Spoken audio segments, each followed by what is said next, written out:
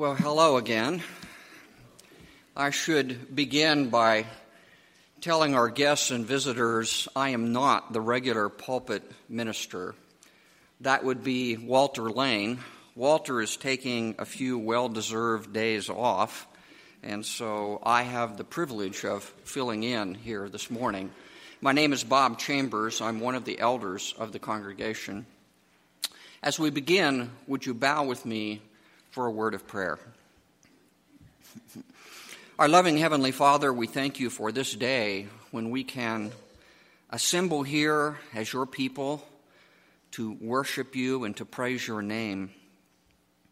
And Father, I pray especially now that the things that are said would be according to your will, that we would strive as your people to stay on target, focused on your holiness and being disciples of Jesus Christ our Lord. I ask that you help us to open our minds and hearts, that each one of us could embrace the teachings from your word. Give us strength, O Father. Be with us, we pray in Jesus' name. Amen. For the last 9 weeks, Walter has been discussing with us what it means to be on target with respect to pursuing sexual relationships God's way. In considering that particular topic, the notion of a target, which is what you see behind me on the seat there, the target was adopted to basically remind us of our ability to choose where we aim and where we focus our behavior. From the very beginning, God has given us a sense of direction. He has called us to be like Him, to be holy, to be pure, to be set apart, distinct. That command was passed down likewise to the nation of Israel and recorded in Leviticus chapter 19 and verse 2, and it extends to us as Christians today as we are called to be holy in all our behavior. 1 Peter chapter 1, verses 14 through 16.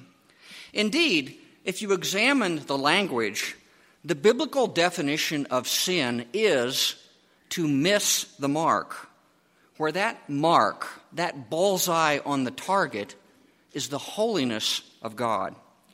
So today, what I would like to do is to wrap up that series by talking about some practical things we can do to stay on target. As we begin, I'd like to begin by examining, first of all, why is it important for us to stay on target God's way? On the positive side, we should recognize the rewards.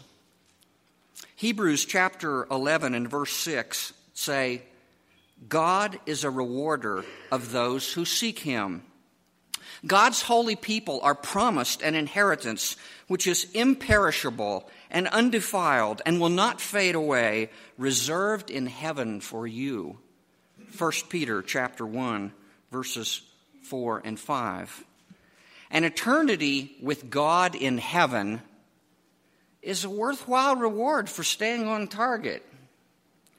Even in this world, I would say to you, God's way spares us from the senseless heartache and suffering that result from promiscuity or unfaithfulness. On the flip side of that, we should fear the consequences of missing the mark.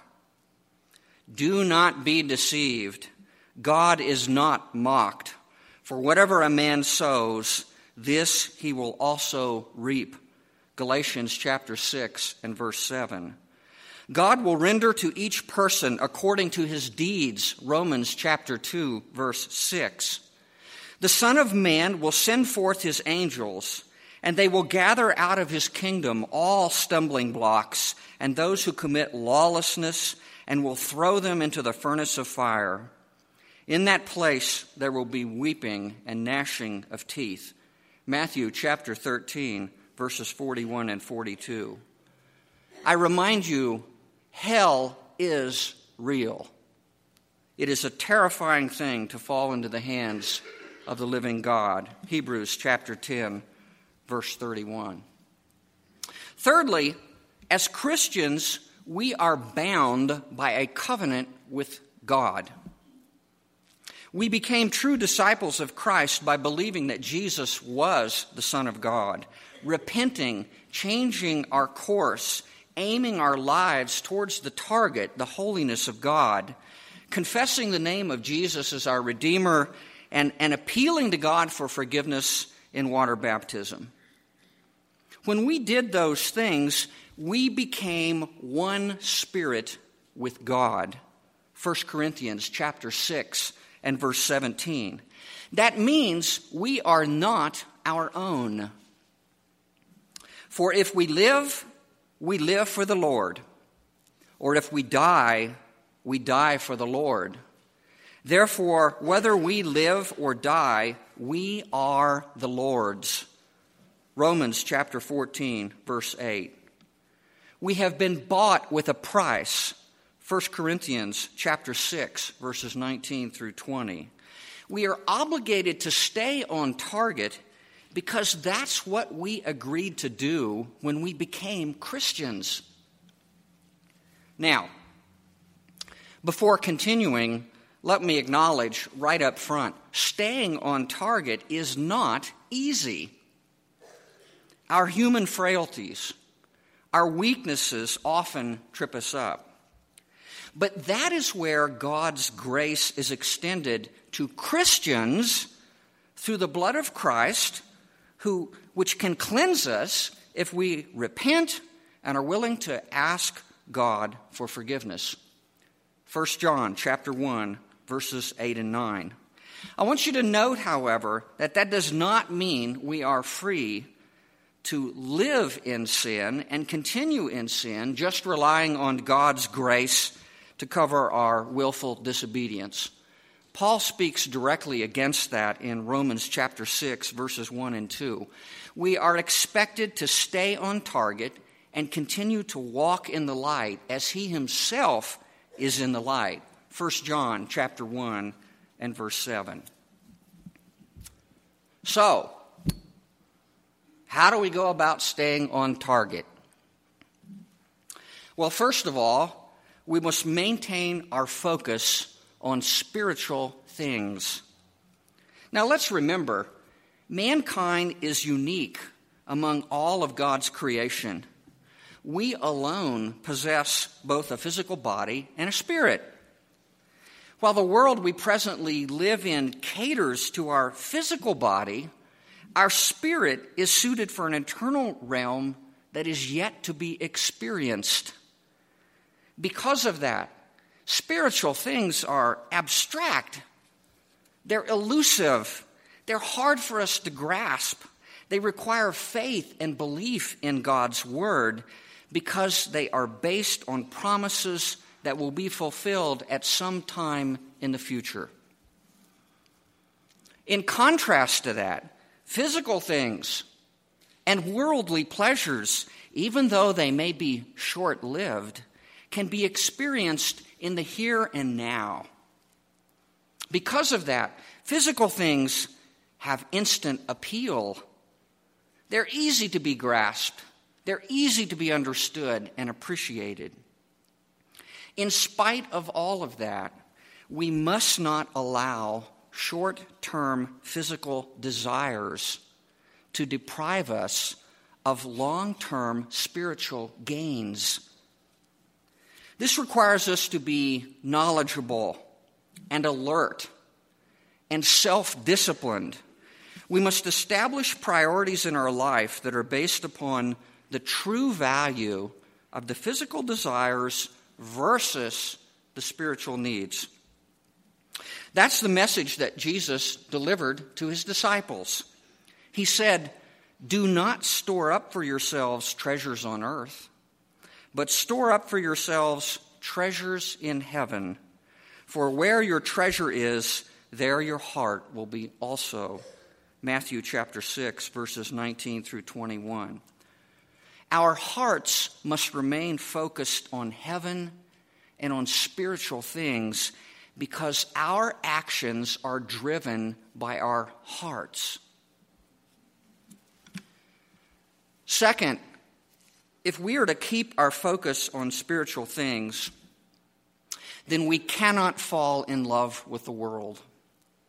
John put it this way: "Do not love the world, nor the things in the world. If anyone loves the world, the love of the Father is not in him." 1 John chapter 2 and verse 15. John says we cannot love both the world and the Father at the same time. It's an either-or choice. And that is precisely what Jesus taught in the Sermon on the Mount when he said, "No one can serve two masters, for either he will hate the one and love the other, or he'll be devoted to the one and despise the other." Matthew chapter 6, verse 24. James chapter 4 and verse 4 reads, "You adulteresses, do you not know that friendship with the world is hostility toward God? Therefore, whoever wishes to be a friend of the world makes himself an enemy of God." I want you to notice that rather interesting word choice in describing those who have befriended or who've fallen in love with the world. They are called adulteresses. They are said to have committed spiritual adultery. And that is so because having once been joined to the Lord as one spirit, these now have forsaken the Lord, being seduced by and joining themselves to another, in this case, the world. Our life requires a choice between our two natures. We can follow after physical things in the ways of the world, or we can pursue spiritual rewards that are based upon the promises of God. Unfortunately, many people, and even those within the body of Christ, are choosing poorly, being corrupted by the devil, the great deceiver. We are at war with an adversary who prowls about like a roaring lion, seeking someone to devour. 1 Peter chapter 5 and verse 8. The world we live in was created and provided to fulfill our physical needs. It was never intended to satisfy all our wants and desires. A third consideration when seeking to stay on target is recognizing what causes us to lose our aim and then defending against it. Fortunately for us, God has told us how the devil tries to draw us off target. God himself does not tempt anyone, but each one is tempted when he is carried away and enticed by his own lust. Then when lust is conceived, it gives birth to sin. And when sin is accomplished, it brings forth death. James chapter 1, verses 13 through 15. We miss the mark and fall off target when we give in to temptations that are created by our own lusts. Now, what are lusts? Lusts are unhealthy, selfish desires to satisfy personal cravings without any consideration of others. In other words, it's all about getting me what I want, not what's best for me or others, but just what I want for satisfaction. When my lusts lead me to plan and devise ways to fulfill those selfish cravings, I'm being tempted.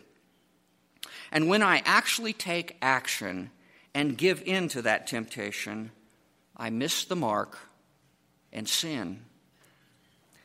Now, knowing what pulls us off target we now can examine the things that cause us to lust and make a plan to fend against them. John identified the lusts of the world in that passage we read earlier, if we continue the reading. Do not love the world, nor the things in the world. If anyone loves the world, the love of the Father is not in him. For all that is in the world, the lust of the flesh, and the lust of the eyes, and the boastful pride of life, is not from the Father, but is from the world. The world is passing away, and also its lusts. But the one who does the will of God lives forever. 1 John chapter 2, verses 15 through 17. That passage tells us that lusts come in three categories. They come from the things that we see or visualize. That's the lust of the eyes. They come from things we feel or sensations of the body. That's the lust of the flesh. Or from things that feed our pride. And these are things like power, fame, fortune. We can defend against these lusts in one of two ways. We can either overcome them through our ability to recognize the threats and restrain our desires. That's the method of self-control. Or we can flee from them. And that's an avoidance strategy. Well, the method of self-control was demonstrated for us in the example of Jesus as he resisted the temptations from Satan, recorded in Matthew chapter 4, the first 11 verses. Notice, Satan appealed to the lust of the flesh with food for hunger, to the lust of the eyes when showing Jesus all the kingdoms of the world and their glory, and to the boastful pride of life through a challenge to invoke his guardian angels. In each case, Jesus was able to resist temptation based upon his spiritual strength and a knowledge of God's word. Notice the success of the self-control defense is based really upon two factors. First was the ability to discern between good and evil. This was the recognition that there was a decision point, a point in time where a choice had to be made between staying on target or missing the mark. And along with that, it was an accurate knowledge of God's word that then was invoked in order to identify the righteous path. The second factor was the fortitude and willingness to submit to God's way. To do so was to honor and accept the authority of God, and to prioritize by placing spiritual truth and God's will above physical desire. Now, although this strategy can work for us, just as it did for Jesus, it only works if we are adequately prepared. No soldier goes into battle without the proper equipment and training, and yet many Christians do. We cannot reasonably expect to resist temptation if we are unable to recognize it when it comes. We must train our senses to discern between good and evil, not based upon what we think or what we feel or what we want, but based upon the righteousness of God. Hebrews chapter 5 and verse 14. That requires personal Bible study and commitment to achieve the spiritual maturity level that's needed if we're going to stay on target. Many people place themselves in the midst of moral dilemma without ever even knowing it. It is simply unreasonable to expect a good spiritual outcome when the spirit has not been properly fed and exercised. The Bible also tells us that there are some temptations that are so strong we are commanded to flee rather than resist. And that's what I call the avoidance strategy. Sexual sins fall into this category. Sexual situations can pose a threat that extends beyond the spiritual maturity level of many, young and old alike.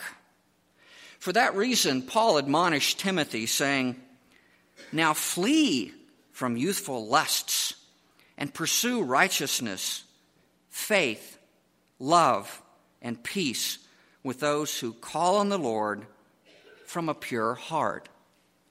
2 Timothy chapter 2, verse 22.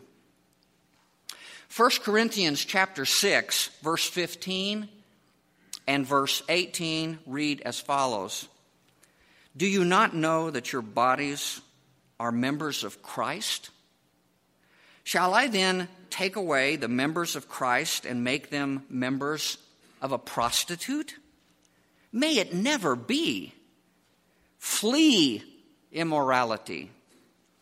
Every other sin that a man commits is outside the body, but the immoral man sins against his own body. No temptation has overtaken you, but such as is common to man, and God is faithful, who will not allow you to be tempted beyond what you are able, but with the temptation will provide the way of escape also, so that you will be able to endure it." 1 Corinthians chapter 10, verse 13. Notice those words. Will provide a way of escape. Fleeing is the only safe way to escape sexual sins. As we begin to wrap up now, I would like to share with you some practical steps to help us all stay on target. First of all, we must know and acknowledge our weaknesses and lusts. We simply cannot defend ourselves if we are unaware or in denial of the worldly lusts that draw us off target. Notice here, everyone is different. This requires an honest self-examination. Once the things that tempt us have been identified, then be sensible. Limit your exposure to these lusts and temptations. This may require ending associations with people or places or activities. If that's the case, then so be it. Do not allow others to control you or to place you in unhealthy situations. Please remember, it is always your choice. You have a right to say, "No, I won't be a part of that." Choose to do right. Second, I want to speak with respect to building worthwhile relationships. These come in several forms. I want to talk about three of them that are the biggest. And let's start with friendships. 1 Corinthians chapter 15, verse 33 says, "Bad company corrupts good morals." So what's the lesson we take from that? Choose close companions who are Christians, or who are wholesome people who share similar values. Why would you do anything else? Let's speak to dating for a moment. In dating, look beyond the physical. Consider the heart. Consider what's inside a person.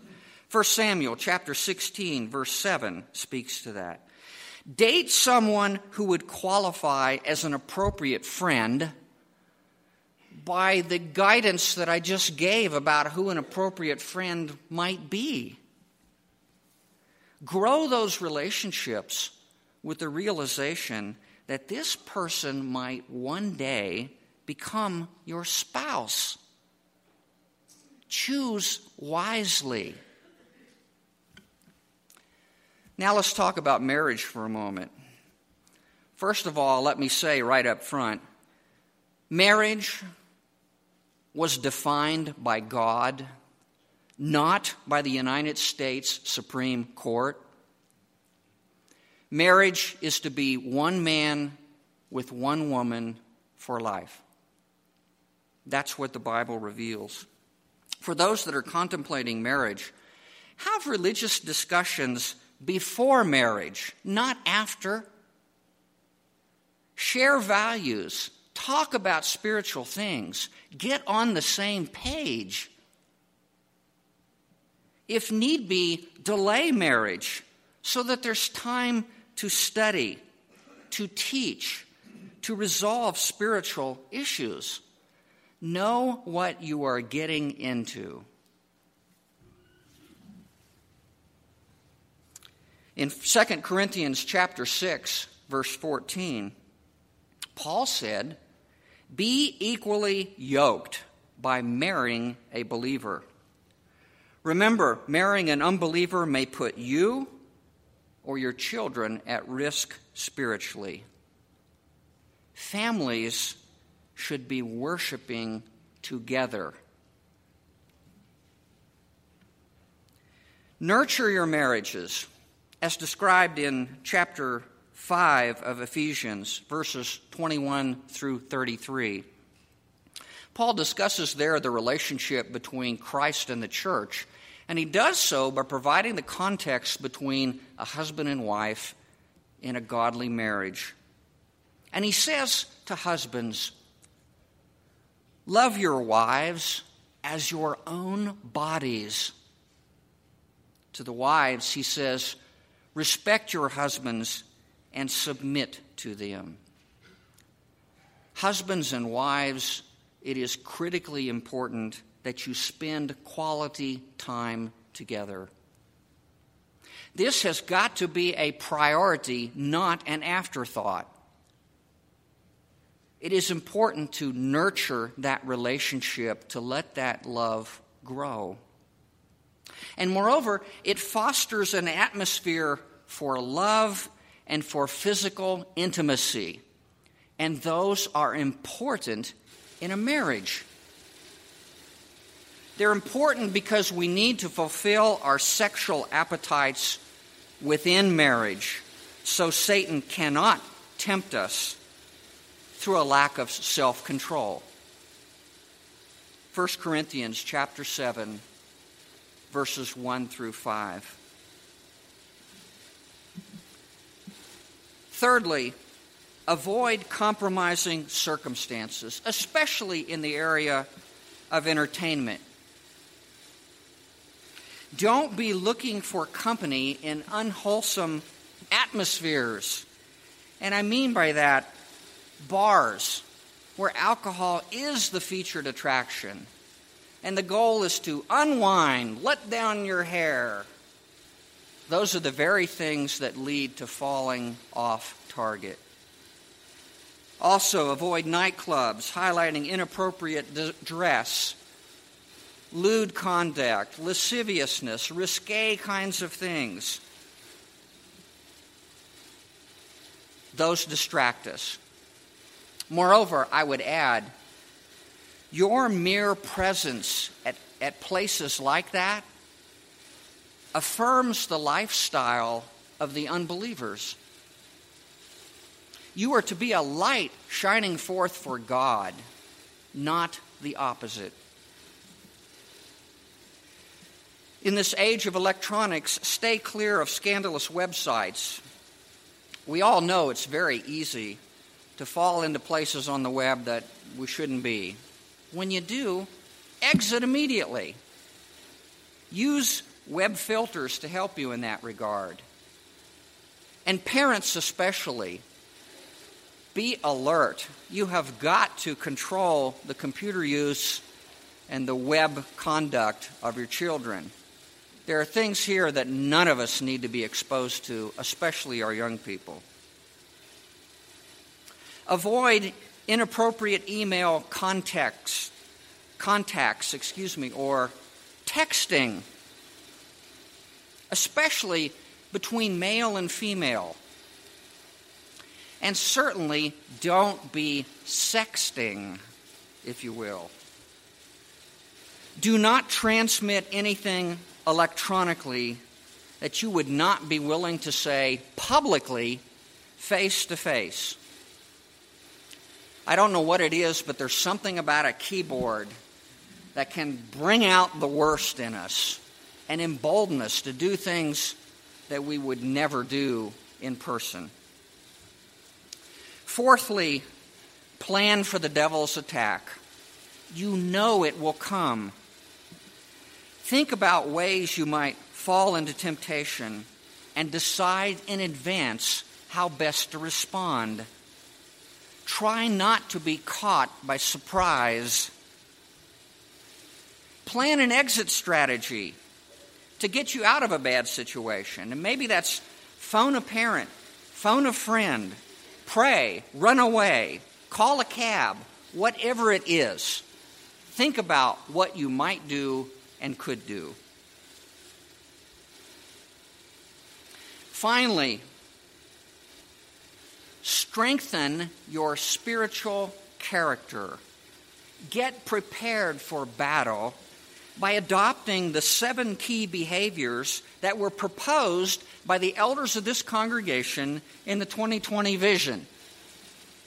They play directly to the strategy to overcome temptation and stay on target.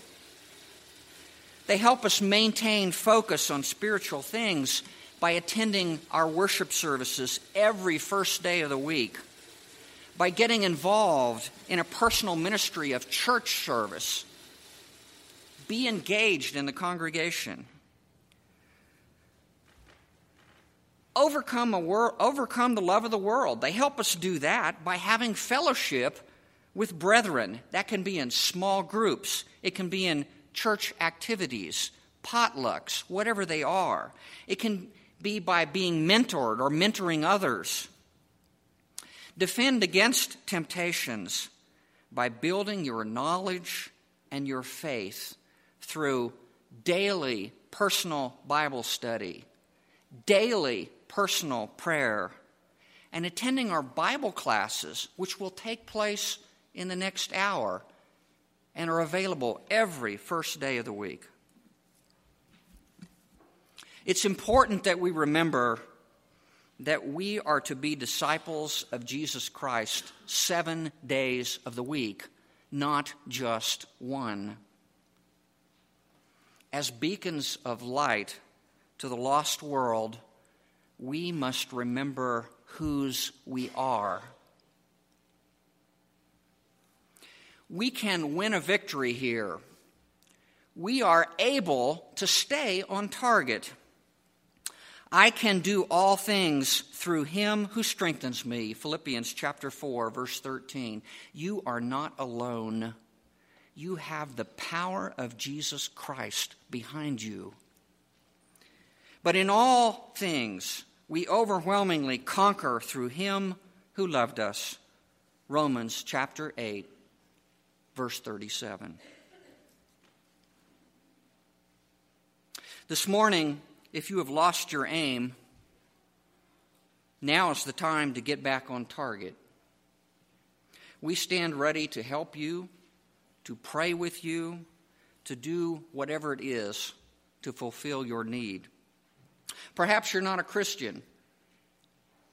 if you believe that Jesus is the Christ, the Son of God, if you're willing to repent, to turn your life, and to take aim to that target, going after the holiness of God, and confess the name of Jesus as your Redeemer, you can become a Christian this morning now and start a new life without sin and on target.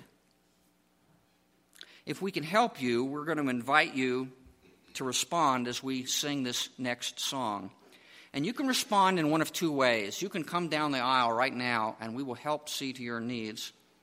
Or if you prefer, you can exit to the rear of the auditorium and go to the church library where you can privately meet with one of our elders and they will see to your needs. Whatever your need is, won't you come now as we stand and sing?